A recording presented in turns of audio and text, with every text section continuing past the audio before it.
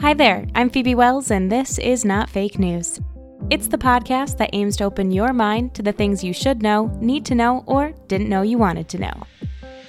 I am so excited to be bringing these words to your ears at this current moment that you are listening to them. This podcast has been in the works for a while now. I got my start in the podcasting world about 2 years ago when I created, hosted, and produced iHeartRadio and 810 and 1031 WGY's podcast, Upstate Unsolved, which is a true crime podcast that focuses on unsolved crimes in upstate New York. The 2 seasons I spent doing that work was invaluable, and I truly believe that in sharing the stories of the 3 women that we covered will absolutely lead to answers in their cases. That podcast was in partnership with the Cold Case Analysis Center at the College of St. Rose, which happened to be my alma mater. I had the honor of collaborating with them and had the amazing support from the people of iHeart and WGY. Oh, to be clear, this podcast is separate from iHeartRadio. This is my side project that I just felt compelled to do. And I'm not doing it with anyone else. It's just me, which is a terrifying thing if you've never done anything like that before. While yes, the bulk of the technical work of Upstate Unsolved I did on my own, I wrote each episode, I narrated each episode, edited the series, but the work that went into it was not just me. That saying, it takes a village, definitely applied to that endeavor, especially on the research end. The interns at the Cold Case Analysis Center are seriously some of the most amazing humans I've ever met, and my hope for the future criminal justice system is very high after working with them. But for Not Fake News, it's just me, which is also why this podcast has probably taken as long as it has to get started. So, why should you listen to Not Fake News? Well, planet Earth is home to a lot of amazing people. It's also filled with really cool ideas that may be different than anything we've experienced before. So I'll be bringing conversations with people who have expertise in things like psychology, law enforcement, advocacy, mindfulness, technology, teaching, traveling. The conversations are truly infinite. I'll find really interesting people who will share some nugget of information with us that hopefully sticks inside our brains. It's also my way of trying to bring this world together.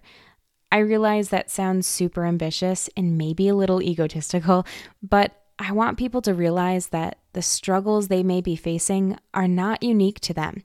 And I don't mean that in a way that diminishes pain or trauma or strife in someone's life.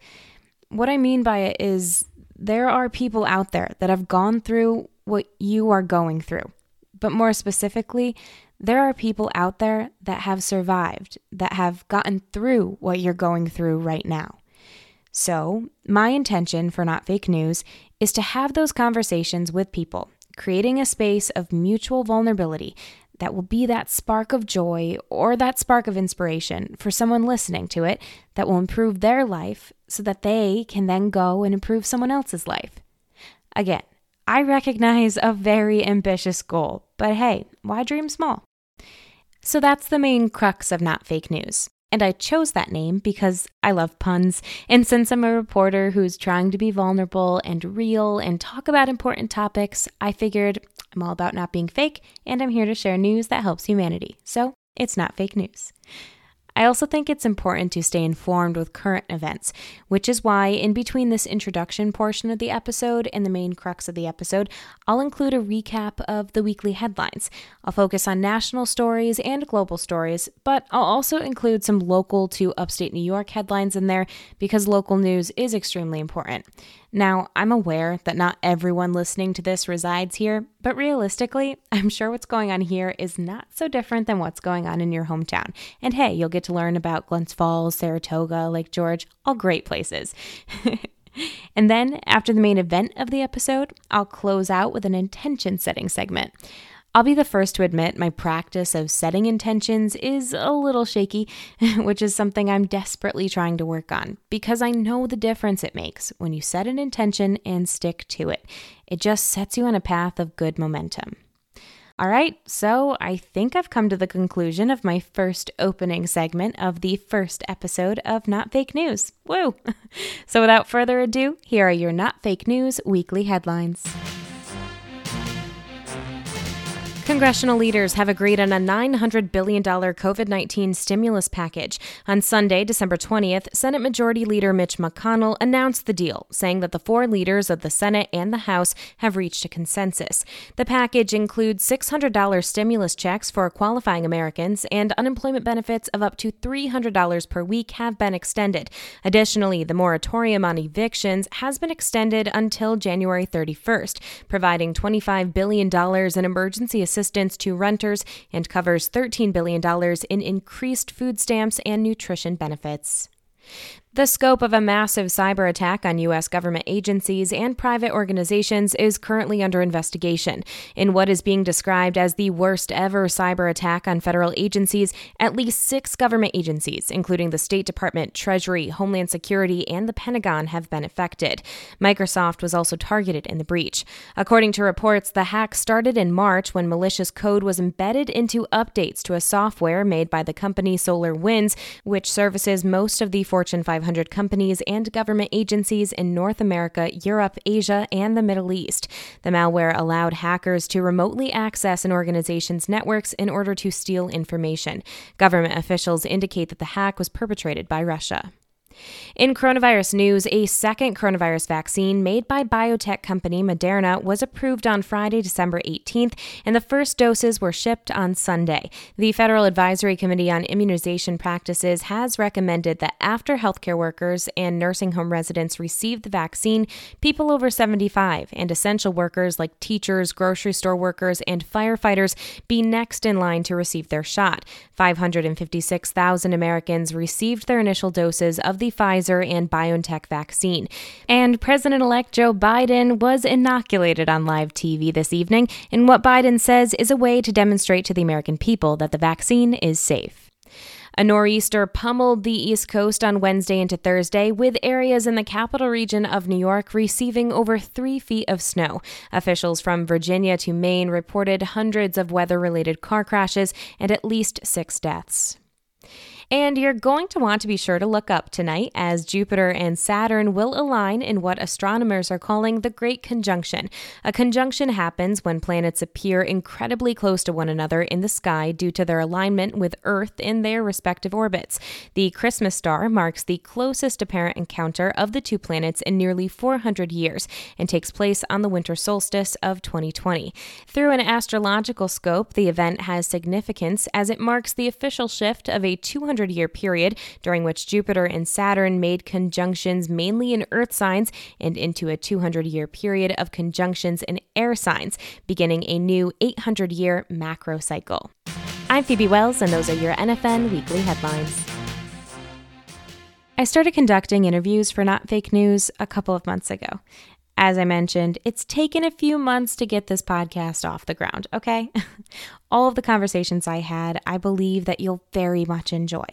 And while the conversations I've had are relatable, thought-provoking, interesting, everything I want to bring to this podcast, they just didn't feel right for the first episode. I knew that I had a duty to set the tone for what I'm trying to do.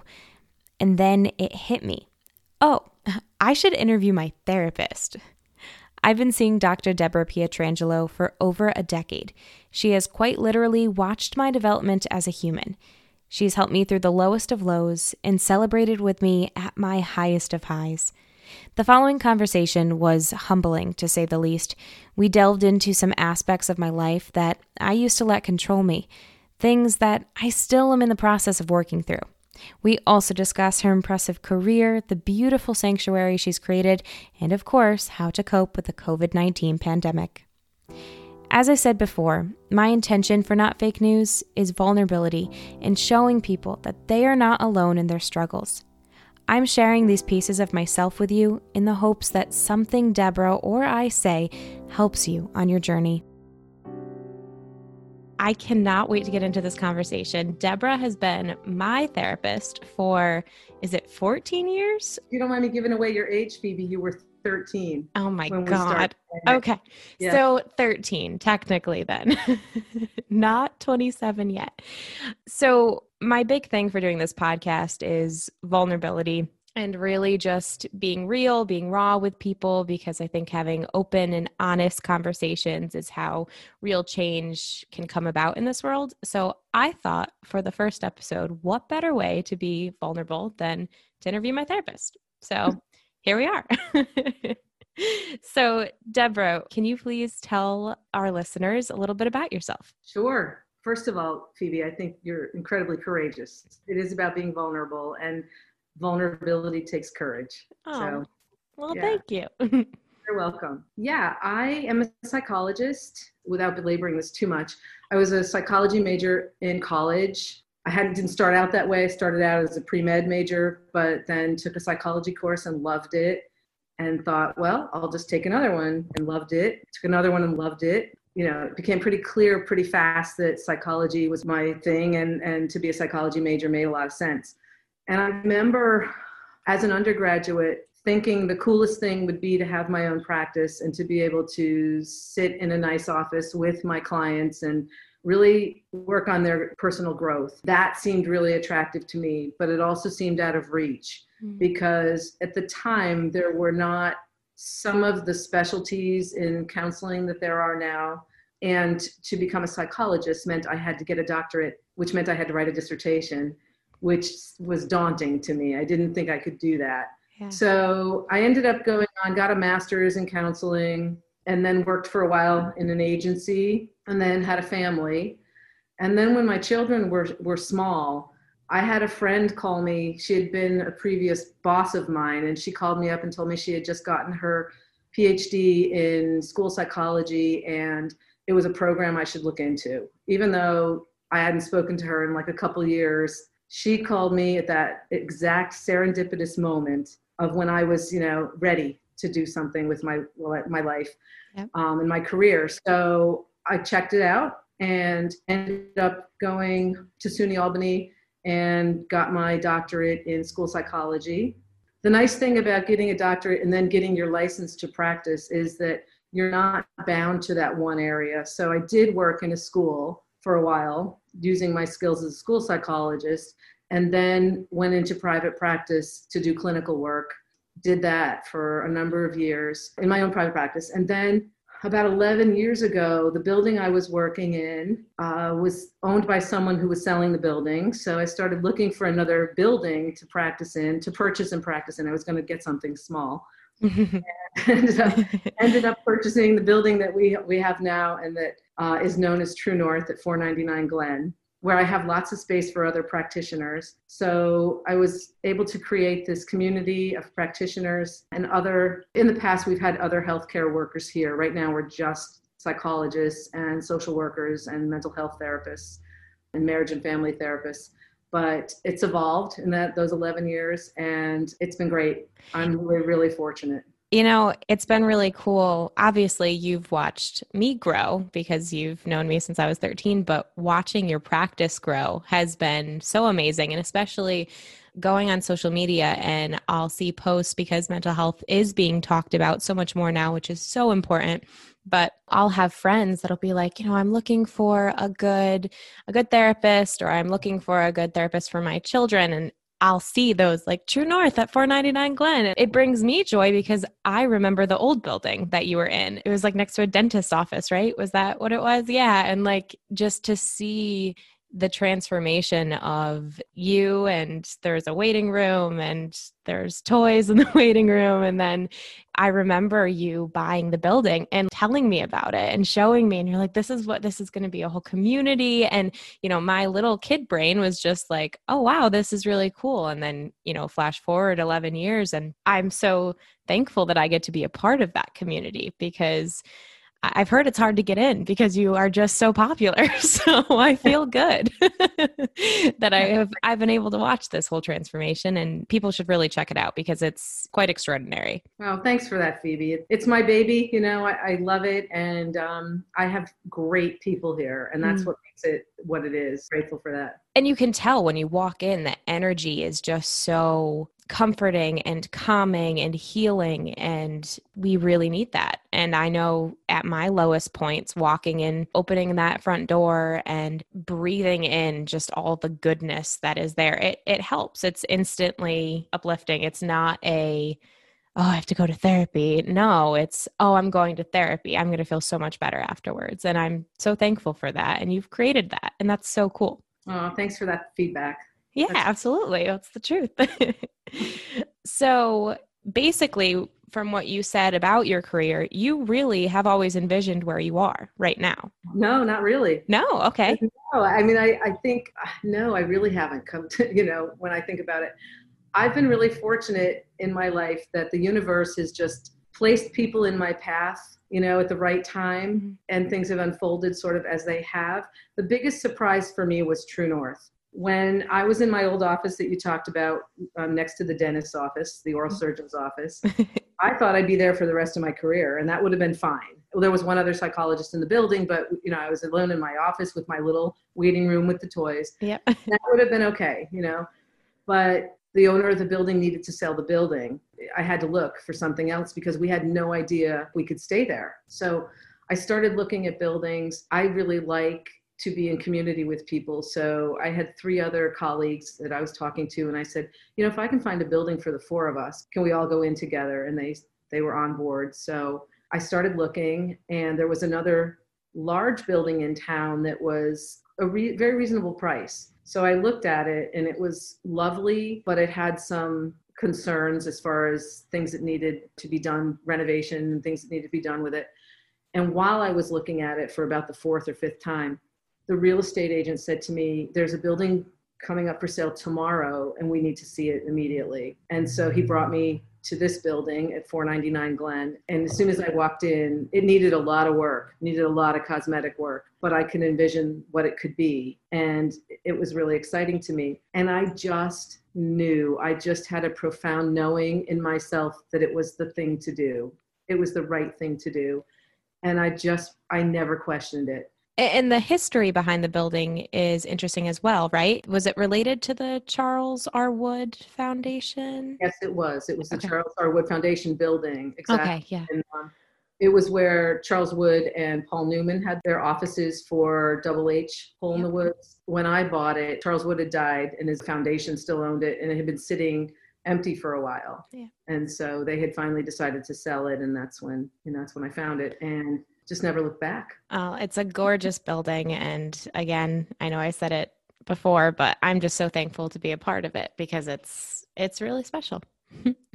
Thank you. So I did want to ask what it's like to be someone's therapist for as long as you have been mine. And I'm sure you have many clients that are in the same position that you saw as kids and now are adults. What is that like to be there for truly the development of a person? I mean, you saw me when my brain was, just starting to get developed, and it just finished. So what is that like? It's awesome, quite literally. I know that word gets overused, but it's really been awesome to watch you grow up from an early adolescent into a full-fledged adult. Mm. And I was reading through our notes for the past 13 and a half years. Oh. Yeah, yesterday and today I was reading through all those notes. There's a lot of them, believe me. Oh my and God. It was really quite something part of me wanted you to be there to read them to you and share it with you. And it was amazing to witness that journey again in the written word. And remember what we experienced together, one-on-one in my office. When you started with me, you were a young adolescent. You were dealing with some anxiety and fears and then some real typical adolescent angst, and then, we kind of worked through a whole lot of stuff through your teenage years. And then I got to, hear from you periodically through college. At that point, you had some suspicion that there were some things that had happened to you in your life that were in your unconscious. Yeah. And so then in the past few years, that stuff has come to light, and we've worked through it. You've worked through it. You've worked so hard. And that's my honor and my privilege to witness that, to be next to you and witness you do that hard work and grow from it and learn to be a competent, capable, confident adult. It's been my privilege to witness it. You're making me tear up. That's really, really special. I did not expect you to do that. And that's really great. Wow, I'm a little speechless. Thank you for that. Thank you.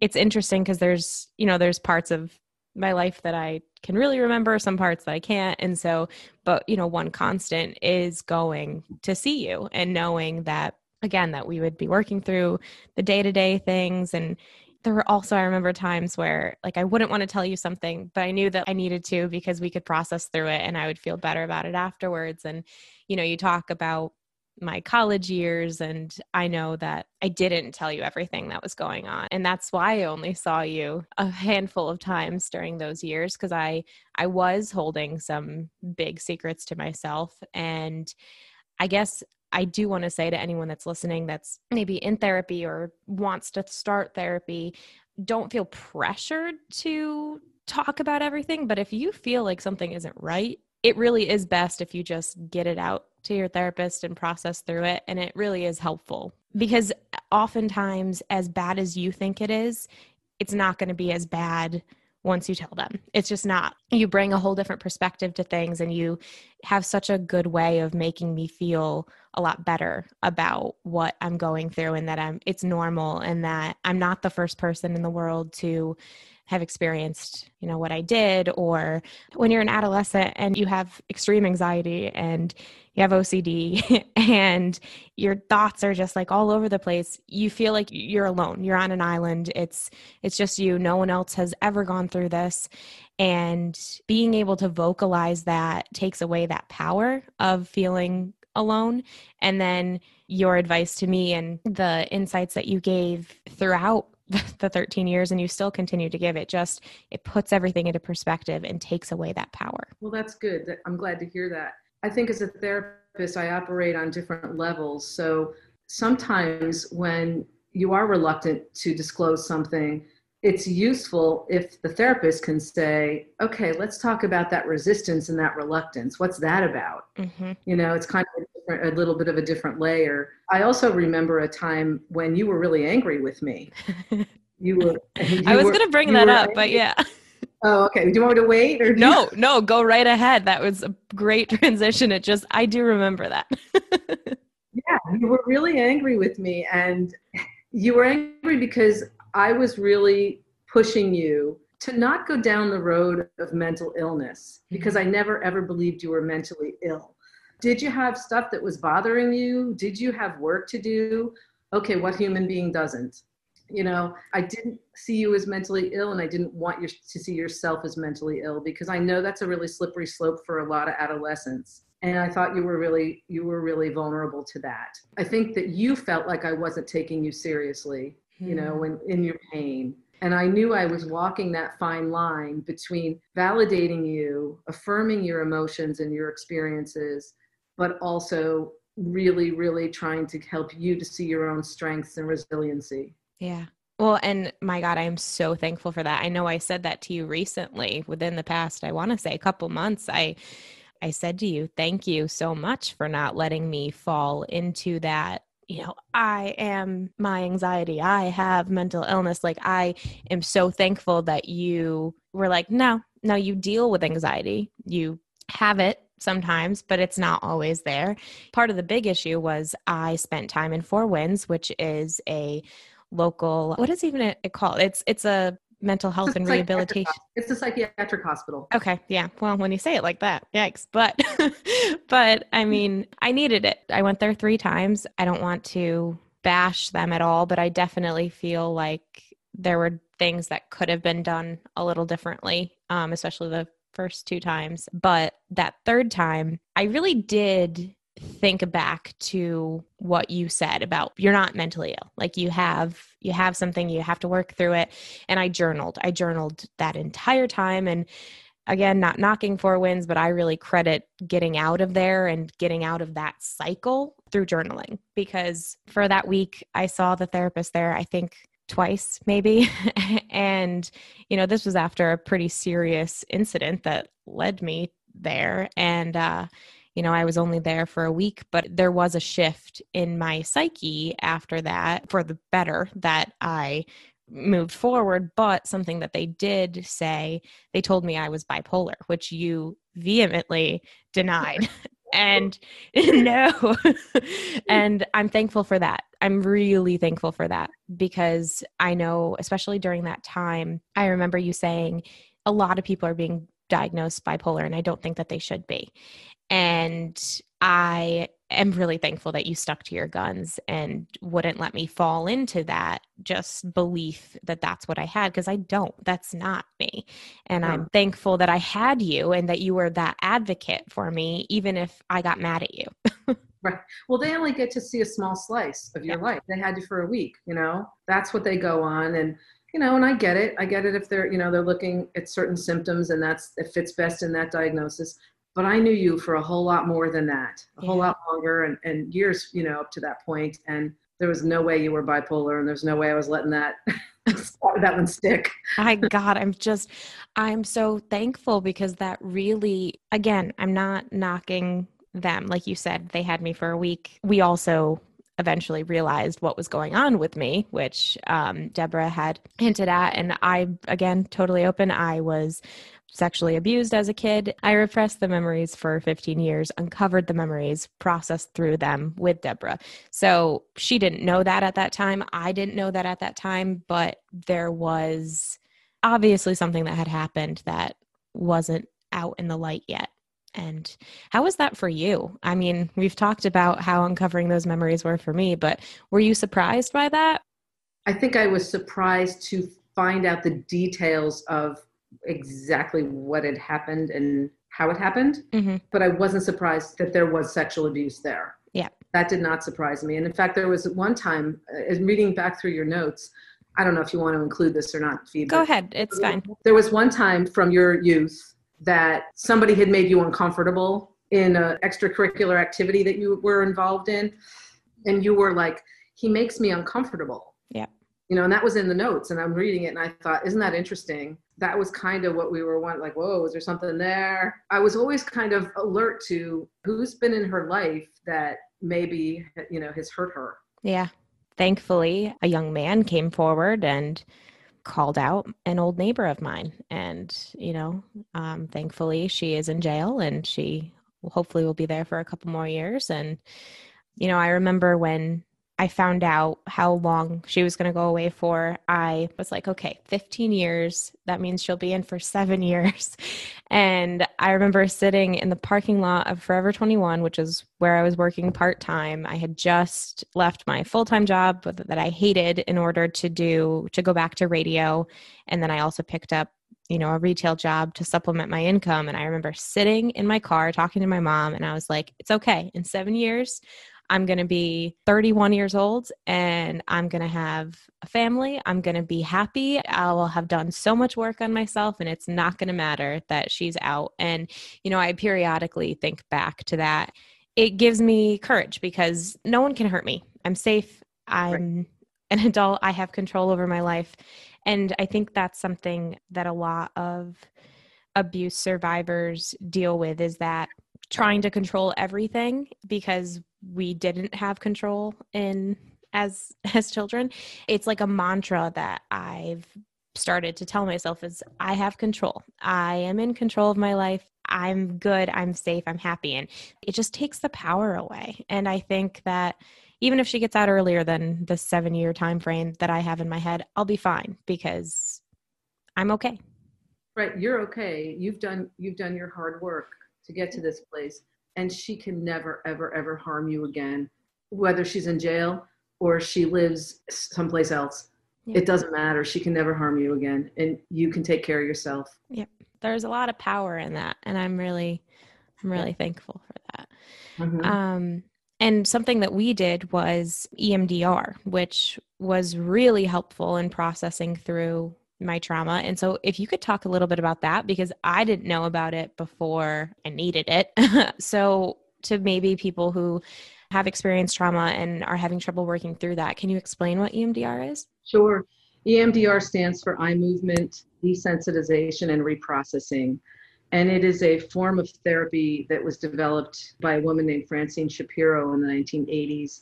And it is a very effective method for helping people to process trauma. The reason that eye movement is part of the title is because when someone goes through a trauma in their life, we know that their prefrontal cortex shuts down during that trauma because the midbrain is where all the parts of you that go into survival mode live. And so your midbrain becomes activated during the trauma, and you are doing whatever you need to do to survive it, whether that's fight, flight, freeze. So the prefrontal cortex, the part of your brain that can reason and process through things and understand things and make decisions about things and process time, that just shuts down and goes offline during that trauma. So that prefrontal cortex goes offline during the time someone's experiencing trauma. And that trauma then resides within them for as long as they cannot process it, and that could be years and years for someone. What the therapy does is it goes back to the trauma and it keeps your prefrontal cortex stimulated. That's what the eye movement is about. You're moving your eyes back and forth, or there are alternate ways to do that, like with little vibrating hand sensors or whatever, to keep your prefrontal cortex aware and online while you go back and process out what happened to you and how it made you feel and what beliefs you formed about yourself around it. What is amazing about it is it's incredibly efficient and effective for people. And when I first learned about it years and years ago, I was really skeptical because it really sounded like voodoo. Like, what do you mean you get this person to watch a light and then suddenly they're healed? Like, what are you talking about? But I had a colleague here at True North who got trained in it and during a summer, and she came back that summer and said, Deborah, you got to do it. It's like life-changing as a therapist. It's amazing. So we had a person come in and train a whole bunch of us that fall. And it's been a wonderful, I don't want to say tool because that downplays it, but a wonderful skill to have. I don't even remember, Phoebe, how long did we do EMDR? 6 months, maybe? I would say that's even a little longer than we did it. Maybe 6 months. Yeah, it is incredibly powerful, but it's hard work. Yeah, it's really hard work. I think that one of the myths that people who are critical of EMDR say that it's, you're taking somebody back and re-traumatizing them. But you're not, because you continue to move them forward through the trauma. You don't just bring them back into it and leave them there. Yeah. So I think people move, from point A to point B, and that's the healing process.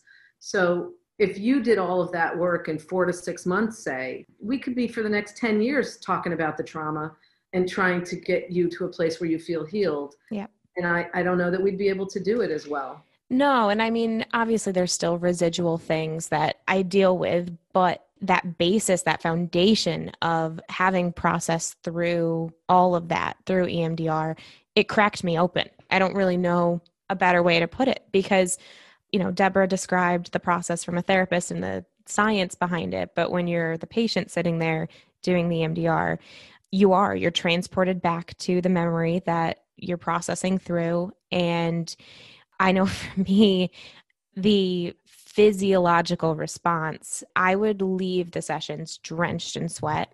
I oftentimes would be crying. Like my body just purged all of this stuff that I didn't know I was holding on to. And you go through the memory and she asks you how disturbing the memory feels to you from a 1 to 10. And let's say it's a 7. By the end of that EMDR session, that disturbance is going to be at a 1 or a 0 because it kind of removes the power. It takes away the shame because it's not something that you did. It's something that happened to you, but you didn't do it. So that shame needs to be taken away. That's just how my brain understands it. Is that right? Yeah, I think that it takes that emotional intensity out of it. And you mentioned the somatic experience, feeling it in your body. And that's a huge piece of it because we know that mind-body connection is so powerful, and it's based on something called the information processing model. And as you're processing, you're going to have all the somatic responses to that. But one of the ways that I conceptualize it is that you have this these memories of terrible things that happened to you and that you experienced. And what EMDR does is it helps you to put those memories back here, the back of your brain, in the file cabinet. Yeah. Where you don't forget them. They're not, I can't erase them from your memory, but they're back there in the file cabinet for you. If you need them, you can retrieve them. Yeah. And if you don't need them, they're not going to interfere anymore with your day-to-day functioning and your future and your relationships. And they talk about EMDR being what they call a three-pronged approach: the past, present, and future. You know, that the things that happened in the past can affect you now in the present and even in the future. You know, if you can process them now in the present, you can heal for the future and continue on and proceed in a healthier, more functional, happier way. Yep. And I can absolutely attest to the fact that that is the truth. And honestly, doing that work also allowed me to recognize not great things happening in my life at that time, and which allowed me to move forward and break away from some pretty not great situations that I was living through. And now here I am, and it's really quite something. It really is. And that's just remarkable. And so I hate to say gratifying, because it's not about me being gratified, but so gratifying to witness in you. Well, thank you. But it's gratifying in that work works. It's gratifying that this skill that you've learned to impart on other people has worked, and it will continue to work. And that's really quite remarkable, especially, you know, we just talked a lot about trauma.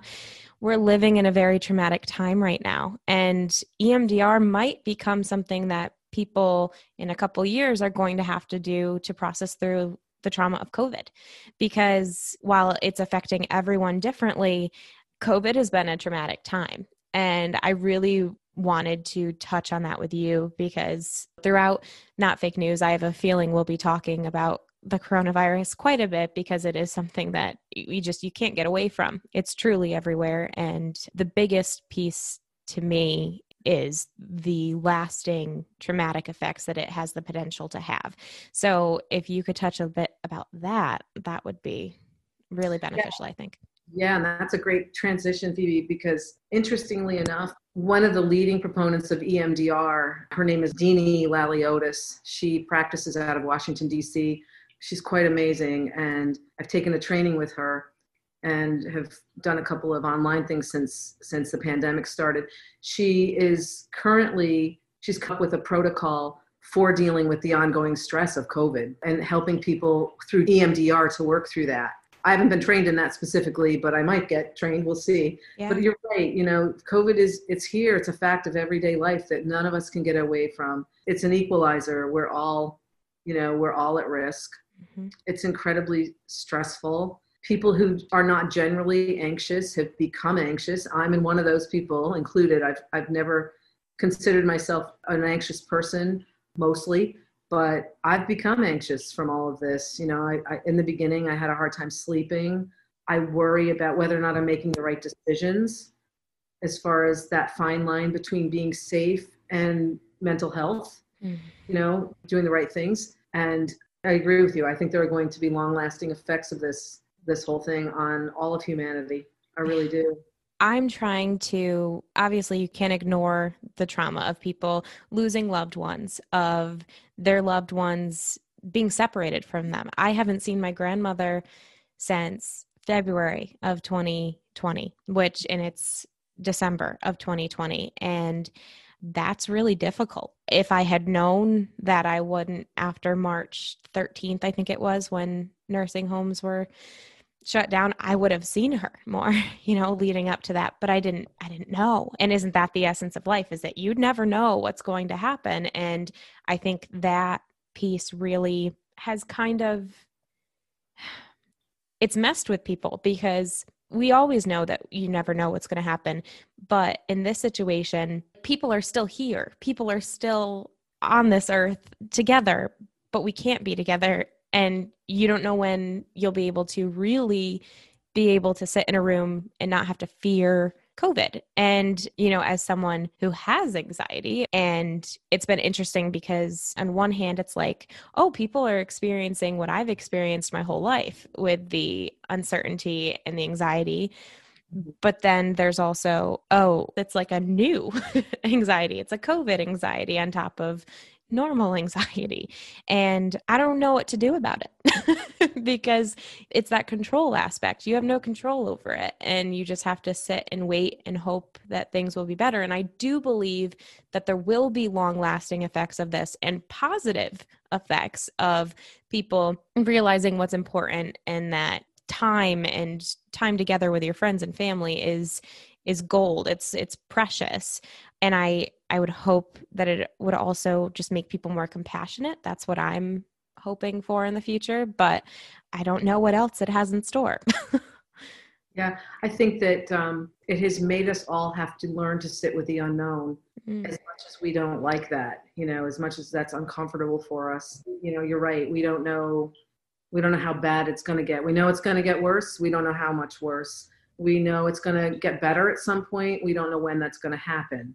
We don't know if it's going to affect us personally. We don't know if we're going to get it. We don't know if somebody we love is going to get it. I mean, some of us do know that already, but some of us don't. So we're faced with this huge unknowing, and nothing we can do about it. As you said, we can't control it. But I think that we have to stay focused on what we can control, in our own little world, and also taking good care of ourselves. A lot of emphasis on self-care. Yeah. Making sure we're trying to do good habits, to get enough sleep and to eat healthy and to get exercise and to stay connected with people, even if it has to be through Zoom or some sort of video connection or phone or even letter writing. God, do you remember what letter writing is? Kind of. My daughter, I give her lots of credit. She is a wonderful letter writer. She sends notes to my mother every couple of days. Oh, It's been very, very good for my mother. Keeping those connections going any way we can is vital. Now, and it's interesting, again, I'm sure I'm not the only one, but as much as I miss connection and I miss seeing people, there are times where I don't want to talk to anyone. I don't want to respond to my friends' texts. I don't want to FaceTime them. I don't want to call them. I just want to be. And I love them. And I know that feeling doesn't last forever, but I don't know how to explain it because it's like I miss social interaction. I miss them. But the idea of having a full-on conversation or, again, even just like a couple text messages can be exhausting. Mm-hmm. And it's a parallel thought kind of thing because I miss my friend really badly. No, I don't want to FaceTime right now. Like, what is that, Yeah. Well, I think there's a bunch of factors maybe that play into that. There's a lot of social pressure on people to have friends and to stay connected, and you have to work to stay connected with somebody. Yeah, it's work that you have to put into it. And I think because so much of our energy right now is being used up in living with the unknown and in trying to navigate this place we've never been before, and we're tired, we're tired from it. I was so tired the first couple of months when I was doing all my work from home, telehealth from home. Oh my gosh, by the end of the day, I was like wiped out. And all I did was talk on the phone or see people on my computer screen all day. I'm thinking, what am I so tired from? But it was exhausting. Yep. And I think there is a part of us in a way that goes, I just want to pause. And a lot of people had a pause in the beginning when they couldn't go to work or whatever. And I would hear people say, I cleaned out my closets and I did this and I did that. And I thought, I've never had a pause, and nor have you. No. We got no. Things intensified for you in your job, by the nature of what you do, being in radio and news, and it intensified for me because everybody was anxious and upset. So there was no pause. So I do think that you want those moments, as I do, of just wanting to not have to attend to social media or respond to someone's text or return a phone call. I was quarantined in October for 2 weeks because one of my clients tested positive, and they'd happened to be in my office the day that they tested positive. So I was quarantined, and and I quarantined from my family as well because I didn't want them to get it. So I was quarantined in my sewing room, and it was really not too bad. I made a couple of quilts. And I had friends who weeks later I was speaking with. I have a bunch of women friends that I've had for 20 years. And I said, that I had been quarantined, and they all said, "Oh my gosh, why didn't you call? I would have, we would have." And I thought, are you kidding? I worked while I was quarantined. So I was on the phone for 10 hours with clients. I don't want to talk to anybody else by the end of the evening, end of the day. It was like, no, I wanted to get off the phone or get off the video and sit at my sewing machine and make a quilt. Yeah, I love that you just shared that story, because I did want to ask, in general, but especially right now, how do you take care of yourself as a therapist when you have to take on so many people's problems? I mean, obviously you're not taking them on, but you're that computer. You're processing through their problems and assisting them through processing through their problems. How are you able to do that and then also take care of yourself? That's a question that I've been asked a lot through the years. I think it's about having a boundary that I was able to establish pretty early on in my career. I'm pretty clear for myself of what's mine and what's not. So when someone comes into my office with whatever's going on with them, unless there's been something that's happened in the interaction between the two of us, which sometimes does happen in therapy, but unless that happens, I'm clear that that's their stuff. Somebody once described therapy to me as the therapist builds a bridge from them to the other person. And then that other person can send their stuff over the bridge to the therapist, and the therapist can help them carry it. And I like that metaphor a lot, but I also know that I can help carry it, but I also can leave it in my office at the end of the day. I can let that person carry whatever they can carry, and whatever they might need me to help them with, I can leave there until the next session or until the next time they contact me and need something. So I don't take it home mostly. Doesn't mean I don't think about people at home. I actually have my best insights and interventions come to me in the shower. But I don't take the pain home. The pain's not mine. And while I feel empathic, and I can actually even, cry with a client in my office and feel all of that pain, it's not mine. And I know that it's not mine. So, being very clear about that, it's what made me be able to do this job for 30-odd years, That's really insightful. And I think, obviously it's a different situation, but what you're describing is honestly something that I think a lot of us can learn from in our own lives, to not take on other people's problems and that boundary aspect of life. I know that I don't have the best boundaries sometimes. And heck, I'm doing a podcast where I'm just telling everyone what I've been through and, interviewing you, but I'm doing it because I want people to know that they're not alone, and that what I've experienced is not unique, and that I'm sure there are people that can relate to this. So I guess that is a little different, but boundaries are really important. I know that I try to work on in my journey. Yes, and I think you're right. We all have to examine our boundaries periodically and pay attention to whether or not they're healthy. And to me, a boundary is about saying, okay, what's mine and what's not mine? I'll own what's mine. Yeah. And it might be 50% of whatever just happened, or it might be 25%, or it might be all of it, or whatever. But whatever part I'll own, but the rest I'm not. It's not mine. Yeah. If we can all kind of work on that stuff, we don't get ourselves in those really sticky situations of taking on other people's stuff. Yep, that's absolutely. So I think this one has been an awesome conversation, and I'm so thankful that you joined me for this conversation today. But I want to leave with one final question. Not Fake News is all about vulnerability, all about being real and hearing people's expertise, but also their story and how they got to where they are today. And so I'm, again, so thankful that you shared all of your experiences and what led you to this point in life. But if you could tell someone one piece of advice with all the experience leading up to December 4th, 2020, what would that be? What would you want someone to know? I think the world would be a better place if people could muster the courage to do their work in learning to love themselves, and to be more compassionate toward themselves. You know, we're all flawed as human beings, and it's hard work being a human, and it's hard work looking at our shadow sides, you know, our shadows. And that's one of the things I've been so privileged to be on your journey with you, Phoebe, as you've looked at your shadows, you know.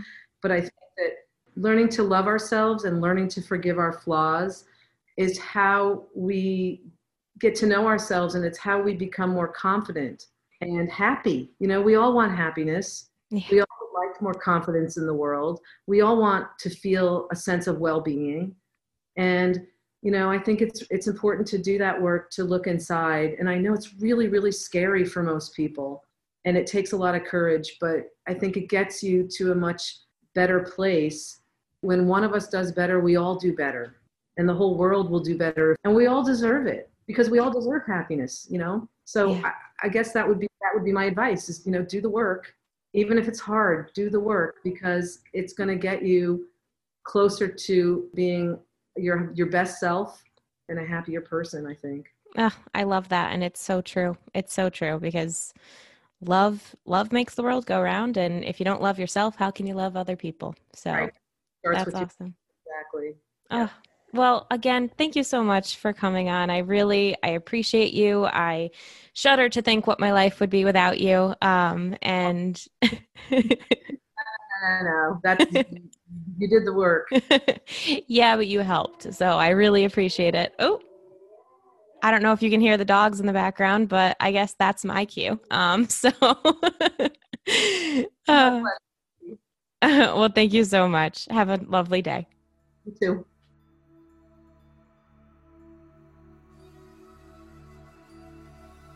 As we approach the close of 2020, a year filled with so much change on a global scale, it's easy to focus on the negativity that seemed to wedge itself into the lives of so many of us throughout this time in our history.